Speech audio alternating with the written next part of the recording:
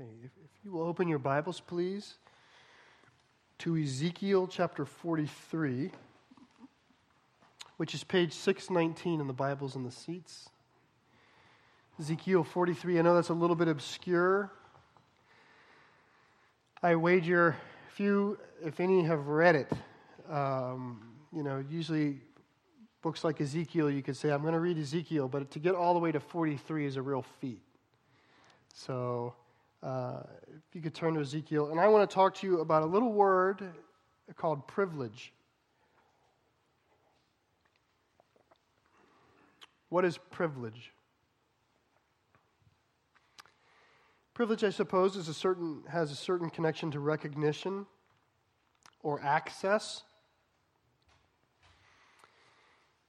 Being special. I think we all enjoy privilege in small ways. When it's your birthday, when I was a child and it was my birthday, you get to walk in the front of the line in class because it's your day. Back in that day, we used to have chalkboards, and I got to clean the chalkboard on my birthday, which is always, washing the chalkboards was always a distinct privilege in the class. And we'd stand very straight, and you'd wash the chalkboards. There's that kind of privilege, which is sort of bestowed upon somebody, not for having done anything. It's just sort of, today's your special day privilege. That's maybe the most benign form of privilege. Then there's a privilege that can be bought. Every time I fly, I watch this happen as an outsider. And really, I don't think the people sitting in first class want all of this privilege.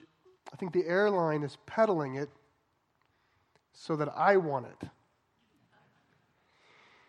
But I think people in first class want nice seats. But you know how they board. You know how they make those people feel really special.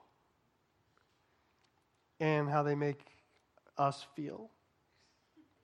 We're sitting way back in like 99Z. I've always wondered why board them first. Actually, in the protocol of privilege, the most respectable person boards last, and they're first off. That's how the president, he's the last one in, and he's the first one off. Why board first class first? Well, they want the person in 99Z to see them drinking their glass of wine and reading their Wall Street Journal as he's heading back to where the chickens are. He wants that because it's privilege for sale, okay? Which in America is actually, that's sort of privilege for sale is a little bit of a dark thought. There is a privilege you see like athletes who perform very well on the field and then sort of gain access to get a microphone that talks to other issues. When I was a child, I remember Charles Barkley, great 76er. He sort of disowned that privilege very publicly. He said, I am not this role model. Don't look at me as a role model. I'm an athlete. It was a very public, unique at the time. There was an understanding back then that good athletes were supposed to be good role models. But he said, look, I want the privilege, but I don't want the responsibility. And he was very honest about it. And to this day, I've actually enjoyed his refreshing honesty in some of those ways. He was very honest about it. I want the privilege, but I don't want the responsibility. That was an interesting thing. There was an assumption that with privilege came responsibility. In the service, in the military, there is an acronym, RHIP. Rank has its privileges. And that's very, very true. The longer I've been in, which maybe somebody will say, well, that's because now you have rank, but the longer I've been in, the more I've come to see the need for it.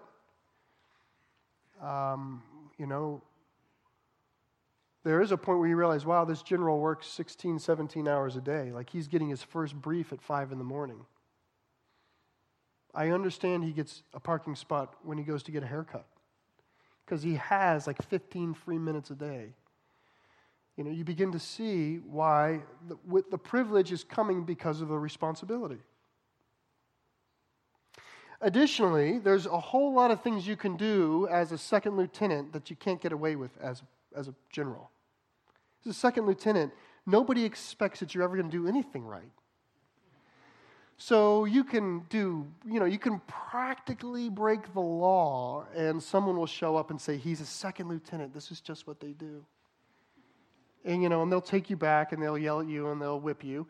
But you are sort of, you don't have any privilege, but you barely have any responsibility. People know that you're just a chucklehead. But with privilege comes responsibility. That's what I want us to see this morning. We're going to see this in the Word, the discussion of privilege taking place, and the nature of privilege before the Lord. Because speaking of us sort of in the ideal collective here, we belong to the Lord, and with that comes a great privilege. But what the Lord is going to show us today is that at the heart of privilege is embracing responsibility.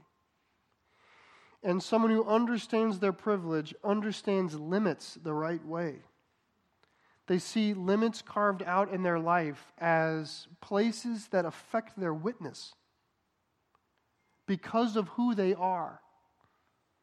And the Lord's going to be trying to redeem this among a people that have fallen by the wayside. They've fallen from grace, and they've made so many bad decisions. And the Lord's trying to build this up in them. And so that's what we're going to be doing in Ezekiel, is seeking to understand this notion of godly privilege. Ezekiel is preaching to a group of Israelites that were conquered by the Babylonians and stripped away from their homeland and drug all the way back to Babylon. So this is a very lonely lot of people that are 1,000 miles from home, and many of them don't understand why is their life bad. In fact, this was the most privileged crowd in Israel. When the king of the Babylonians came in, he stripped out the most privileged, and he hauled them back. So they're the people who sort of never had a bad day in their life, you might say, or just sort of living on top, and they're the ones getting shackled and chained and drug off. And they're wondering, why did this happen to us? And Ezekiel is a priest. He was one of those privileged exiles, and he's sort of a priest preaching to them in Babylon, trying to bring a sense of, this is what we did wrong. This is the Word of God for us to help us understand why such a terrible thing would happen. And we're here in the 43rd verse. Now, if you weren't here last Sunday, which I suppose we'll have a guest as many, there was a vision that started last Sunday. And in the vision, Ezekiel saw, he was transported to this visionary Jerusalem, you might say. And there was an angel there who was sort of like a tour guide. He had a measuring stick. He was an architect, an angelic architect, you might say. And Ezekiel saw this majestic temple sanctuary complex. And his angelic guide, they measured out meticulously all the dimensions of the temple and its buildings and its walls and its gates. And it was sort of this perfect construct that Ezekiel had to see. That's what we worked on last week. And we talked about the rows of walls and gates. And the intent was that the people would see the perfection of what God intended, and they would feel shame because they would say, well, that's not how we lived. That's last week. That was our goal. The goal was, when you see what God has in His ideal, the ideal mind of God, the reaction of somebody who's living, who has a real heart for God, would be to feel shame, like, oh, we didn't measure up to that. And the Lord says, and if and when they feel that shame, keep talking to them, keep showing them, because that is a person who can learn and grow. Well, today we're going to see how He puts people back in their place. You're going to see the sin is sort of privilege gone wild. Okay, I'm going to be in 43, and I'm going to begin reading in the 6th verse.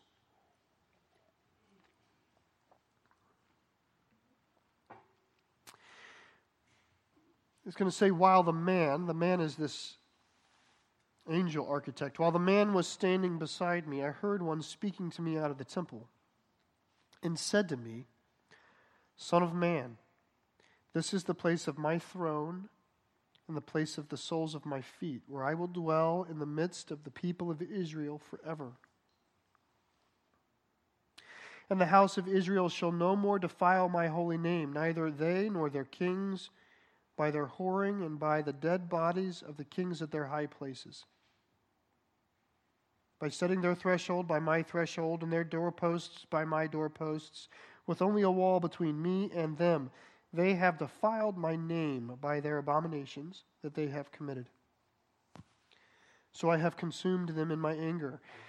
Now let them put away their whoring and the dead bodies of their kings far from me, and I will dwell in their midst forever. Okay, it's kind of a tough section. The voice is the Lord's. It's coming from He who is enthroned in the temple and who's planted the soles of His feet in the temple. So it's the voice of God Himself speaking to Ezekiel in this vision. And He begins with a very heartening idea. He says, I'm going to be here forever. I'm put my feet down in this place forever. But then He begins to describe how things are going to be different. He says, no more will the house of Israel and the kings defile my name. So He's thinking of the house of Israel, that's the people of Israel, and the kings, the leaders of Israel, the privileged of Israel. No more will they defile my name.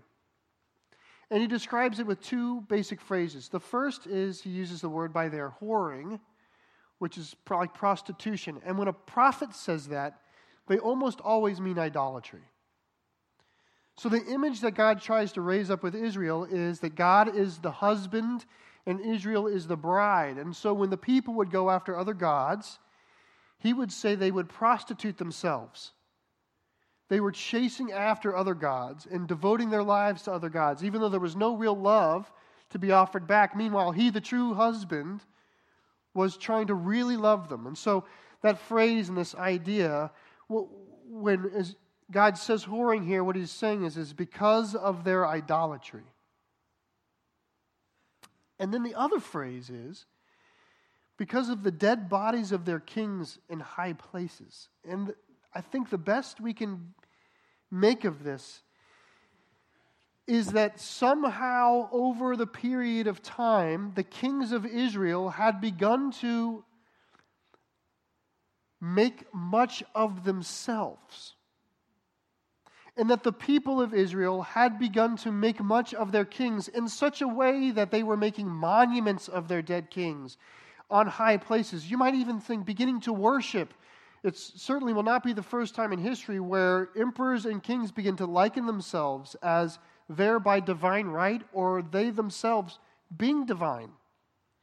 And so there's this impression that as Israel sort of fell in sin and was falling away from the Lord, idolatry was at the center of it, and then this sense of the royal class being discontent with their normal station and rather seizing for themselves the things of God,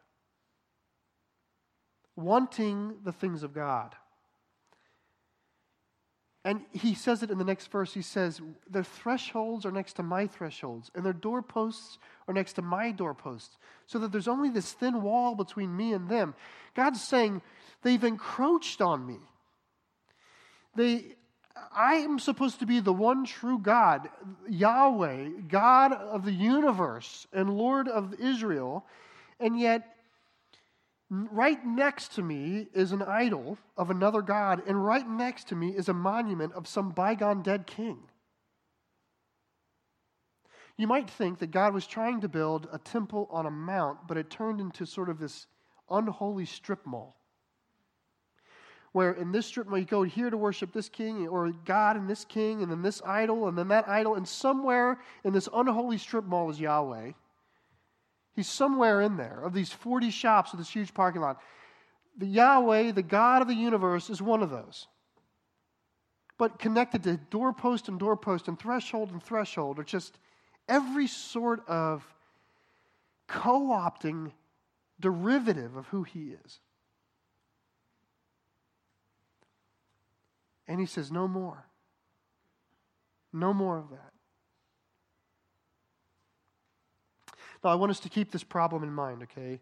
This problem, particularly of the kings. The way the kings drew close to the building of God, not because they wanted to be close to God, but because they wanted to grab privilege that was not theirs.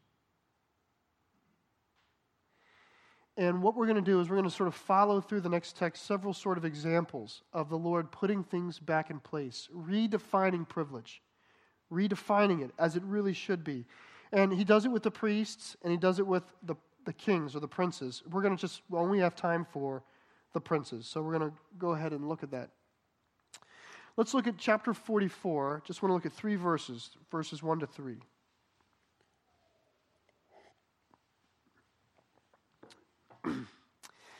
Now, the image that we saw last week, the image of the temple was one where the temple sat in a courtyard. And there was an inner wall of the courtyard, and then there was an outer wall of the courtyard. And the outer wall was 500 cubits. It was perfect. 500 cubits by 500 cubits, which is like 3 football fields square. Perfect square. And then there was the inner wall, and then there was the temple. And the temple sat on the west side of that wall, and then there were gates on the other side. There was a north gate and a south gate and an east gate on the inner wall. And then there was a north gate and a south gate and an east gate on the outer wall. That was sort of the perfection of the design in those passages last week. Well, when God returned back into his temple, he went through that outer east gate, and then he resided in the temple. And this, as I read, hopefully that background helps a little bit with the reading. Then he brought me back to the outer gate of the sanctuary, which faces east, and it was shut. And the Lord said to me, "This gate shall remain shut, it shall not be opened, and no one shall enter by it. For the Lord, the God of Israel, has entered by it, therefore it shall remain shut. Only the prince may sit in it and eat bread before the Lord. He shall enter by way of the vestibule of the gate, and shall go out by the same way." Okay, so we see a gate. It's the outer eastern gate. And God says that gate is going to forever be closed. It's going to ever be closed because I passed through it when I was on my way to the temple. So now it's set apart and it's holy. So in a sense, it's consecrated to the Lord. In another sense, it's good news. The gate is forever closed. God is in the temple and the gate's closed. Gone is the fear that he may one day leave again. Okay? But then we enter into this discussion about the prince. And it says the prince, if the prince desires, the prince can meet the Lord in the east gate for sacrifice. That's privilege. I mean, we should hear the privilege in that. Not anybody can go to the east gate to meet the Lord. It's closed. It's closed off to everyone with the exception of the prince. And I will say, by the way, Ezekiel will never speak of the kings as kings anymore. He's speaking to them as princes. God is the king. So after the indictment of the sin of the kings, from that point on, they're always referred to as princes in this book. Because God alone is king. So there's this privilege for the prince, which is he can meet with the Lord, but with it is also limitation, which is if the prince wants to meet with God, he can do it way outside the temple at the most extreme point. The farthest gate from the temple door, that's where the prince can meet. Gone are the days where he's going to walk into the temple grounds and walk up into the inner court and put a threshold next to my threshold and a doorpost next to my doorpost If the prince wants to talk to God, the prince can do it at the outer gate. You see the limit? In fact, God doesn't say the gate opens wide for the prince. The gate remains shut. He says if the prince wants to come, he can use a side door into the portico. He can use the janitor's access door to get into the gate. God will meet him there. I don't want to abolish the notion of privilege. God will meet him there, but thus far and no farther for the prince. There's a limit. In the past, the kings presumed to be right beneath the Lord. And they would co-opt the priests, and they would levy their influence. And there's even examples of kings trying to do sacrifice as though a priest would do it. And now this prince is pushed way out to the extremity of the temple complex. And between him and God are all of the priests and all of the Levites. He's third on the list. There's many people who are closer to God than him. But he can still meet with God.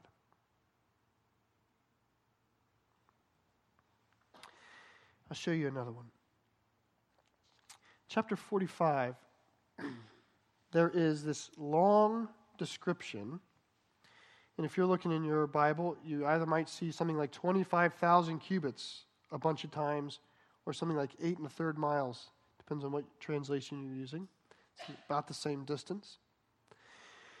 But the title I have for chapter 45 is the title Holy District. That's the title I have, the Holy District. What the Lord is going to do is around his temple complex of 500 cubits by 500 cubits, he's going to zone off a huge tract of land. And in fact, here's a picture. There's sort of help. I'll describe it, but there's the picture. Okay, you see the blue rectangles?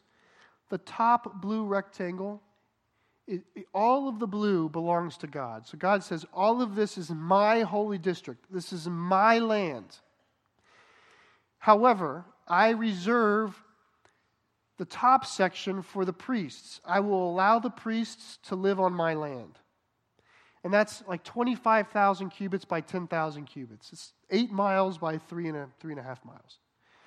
And then beneath it, there's also another one of equal size, 25,000 cubits by 10,000 cubits. Another 8.5 by 8 by 3.5 miles. And that's for the Levites, which were the tribe that kind of dealt with the things of the temple. They'd attended to the duties of the temple. And then there is this section, 25,000 cubits by 5,000 cubits, reserved for all of the house of Israel. So this is sort of neutral territory. In Israel, each tribe, each of the 12 tribes had their land. But in the city of God, or in this great area of God, he reserved a place that they could all come to meet him. So that if you combined all of the blue up, it would be 25,000 cubits by 25,000 cubits. It sort of is this perfect number. And smack dab in the middle of the priest's land is the temple. That little black square is your 500-cubit temple complex. He's dwelling in the midst of the priests. You know where the princes live? Outside of that. They have privilege. Lots of land. God gives them lots of land. He says to the princes, you can have the land to the east and to the west of my holy district. And he defines the extensions of it. But it's lots of land. You can have lots of land. But your land will not encroach on my land. That's yours. You can have it. But 64 square miles around me is purposed for God. And he says this in the 9th verse, or the 8th verse I'm going to pick up. Verse 8, and my princes shall no more oppress my people, but they shall let the house of Israel have the land according to their tribes.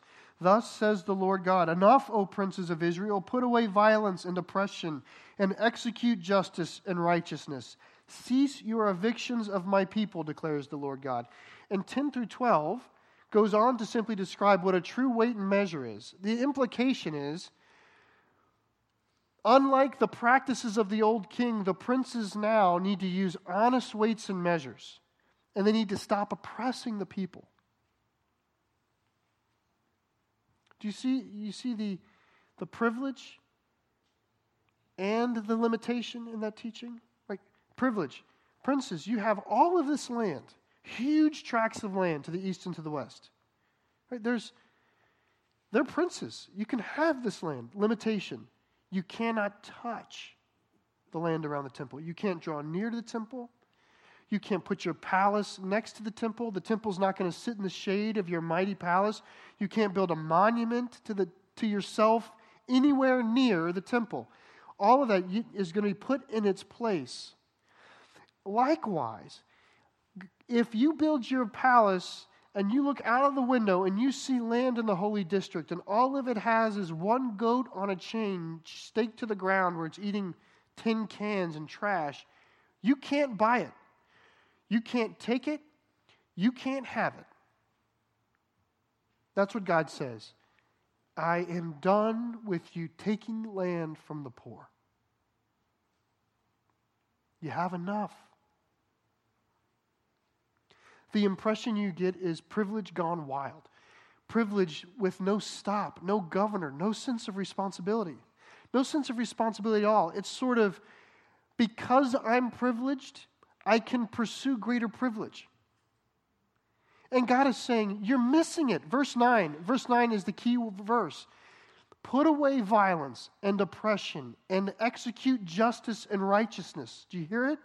God is calling the prince into purpose. He's assigning meaning to the privilege. He's saying, you have been given privilege for a reason.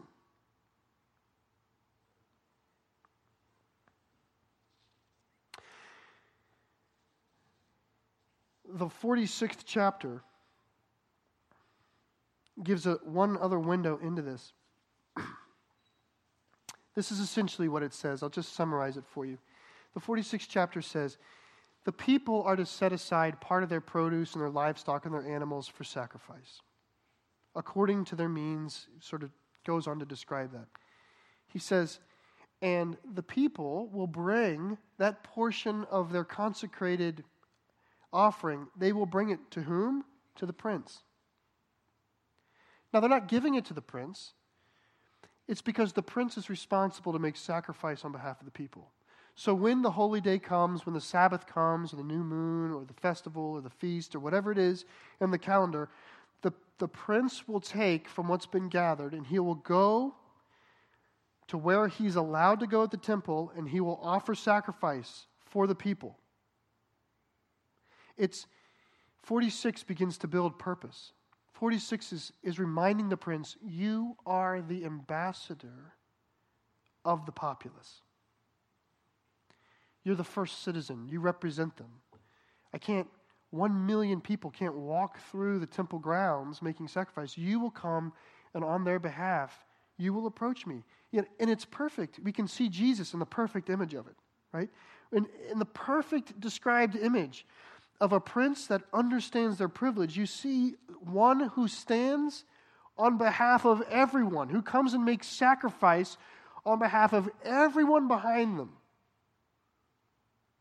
It says to him, when he comes in, he's going to come in and go out with the people the same way they come in. When they come in from the south and they leave from the north, he comes in with them from the south and then leaves from the north. When they bow at offering, he bows at offering. He's one of them there on their behalf.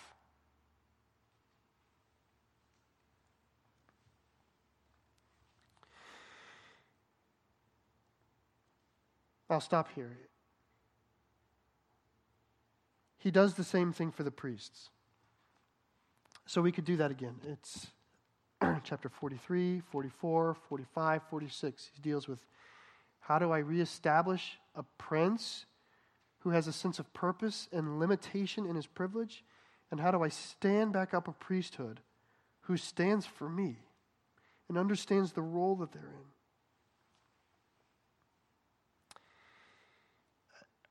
So what do we do with this? Well, last Sunday, we talked all about the temple. And we said, well, what do we do with this? We said, well, the fact is we're the temple.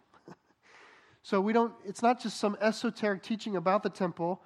We are the temple of God. Right? That's the New Testament writers are very clear about this. We are the temple. You, like living stones, are being built up into a house of worship for the Lord. So we are the temple of God. So when we look at God's careful design in the temple, the way everything is perfectly ordered and matched out, we should rightly think that this people of God should reflect God's sort of divine purpose. Well, right after that living stones passage, Peter goes on to say, you are a holy nation and a royal priesthood. You're a royal priesthood. I mean, he almost merges prince and priest together. You are a royal priesthood, and your role, he's writing, he incidentally is writing to a church. 1 Peter is written to a church that by all the best accounts consisted largely of slaves and women. It was the most marginalized sort of fellowship you could imagine. It was on the margins. And yet, Peter's writing to them saying, you're a chosen people, a royal priesthood, a holy nation. He's bestowing them with titles of great privilege. And then he turns around and says, therefore, live your lives in such a way that the world outside can't help but worship God.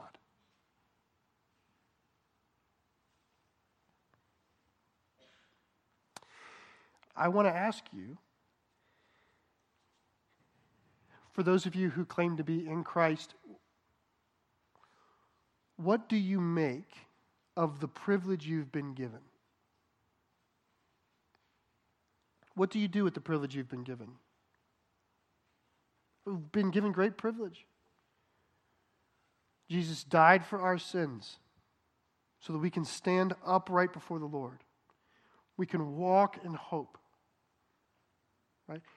We had a great prince who on our behalf offered himself as sacrifice so that we can stand straight in the sun before God and know that we have his love and approval, and that everything that we've done wrong, all of the sins and the consequences of those sins, the eternal consequences of those sins, have no hold on us anymore.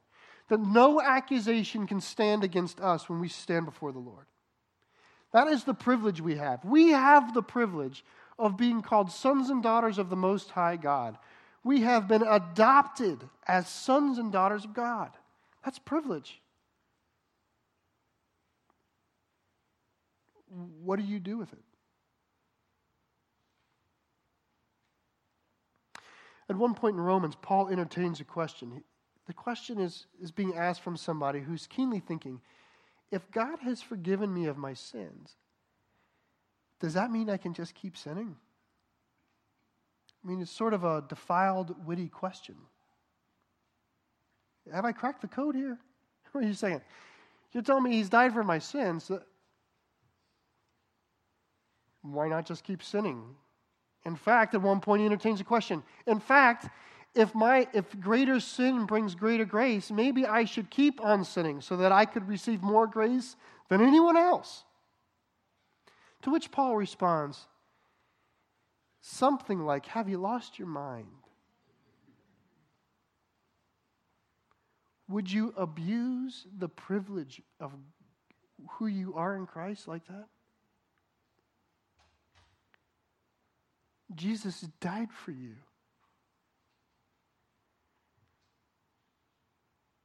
What responsibility comes with that privilege? That's the question. What responsibility comes with the privilege that the Son of God would die for you?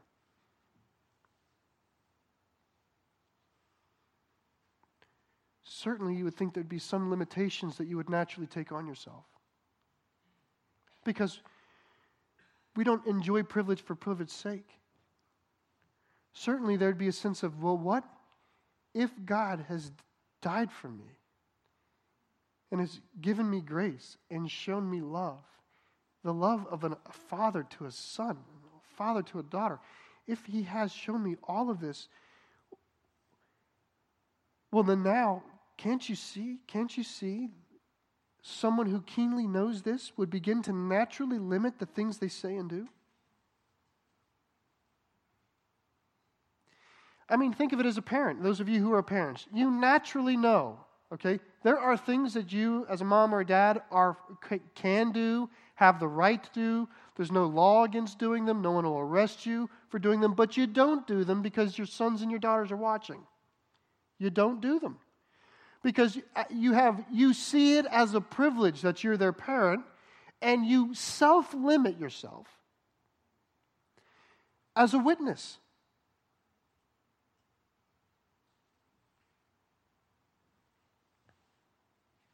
I have a feeling that it's very hard for Christians to take on the limitations God would have for us, the do's and the don'ts, the wills and the won'ts, the shalls and the shan'ts. I think it's hard for us to sort of take on some of these limitations because we haven't taken on the privilege. We sort of living in sort of a holy mediocrity of, well, I'm saved from my sins, now what? Now it's still about me. It is not about you. No more will people defile the name of God. I'd like us to think as we go to prayer that we are His holy district. Think of yourselves as that. We are the space marked out outside sort of the presence of God that shows Him distinct, bears witness to His uniqueness in His glory and His power, that allows Him to stand apart from all of the other idols and pursuits. May we be part of that. Let's pray. Lord,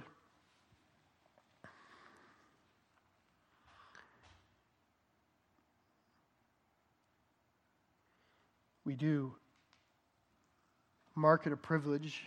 That is too even weak a word, Lord, to think that considered a privilege to be counted your sons or daughters, Lord. It is an unmerited honor.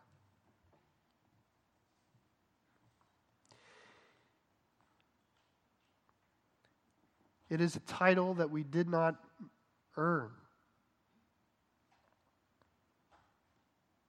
And so, Lord, our prayer today is that we would, in embracing the gift and the grace and the mercy of who we are in you, Lord, that we would appreciate our role and our responsibility, have a sense on our limits, have a greater sense of purpose, that our purpose is your name. Our purpose is to bring you glory. Because we are a royal priesthood. We are a holy nation. From the least of us to the greatest of us. That you have elevated us through your Son.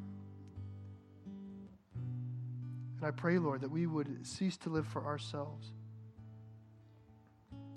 That we would cease to seek after the privileges of man. We pray this, Lord, in Jesus' name. Amen.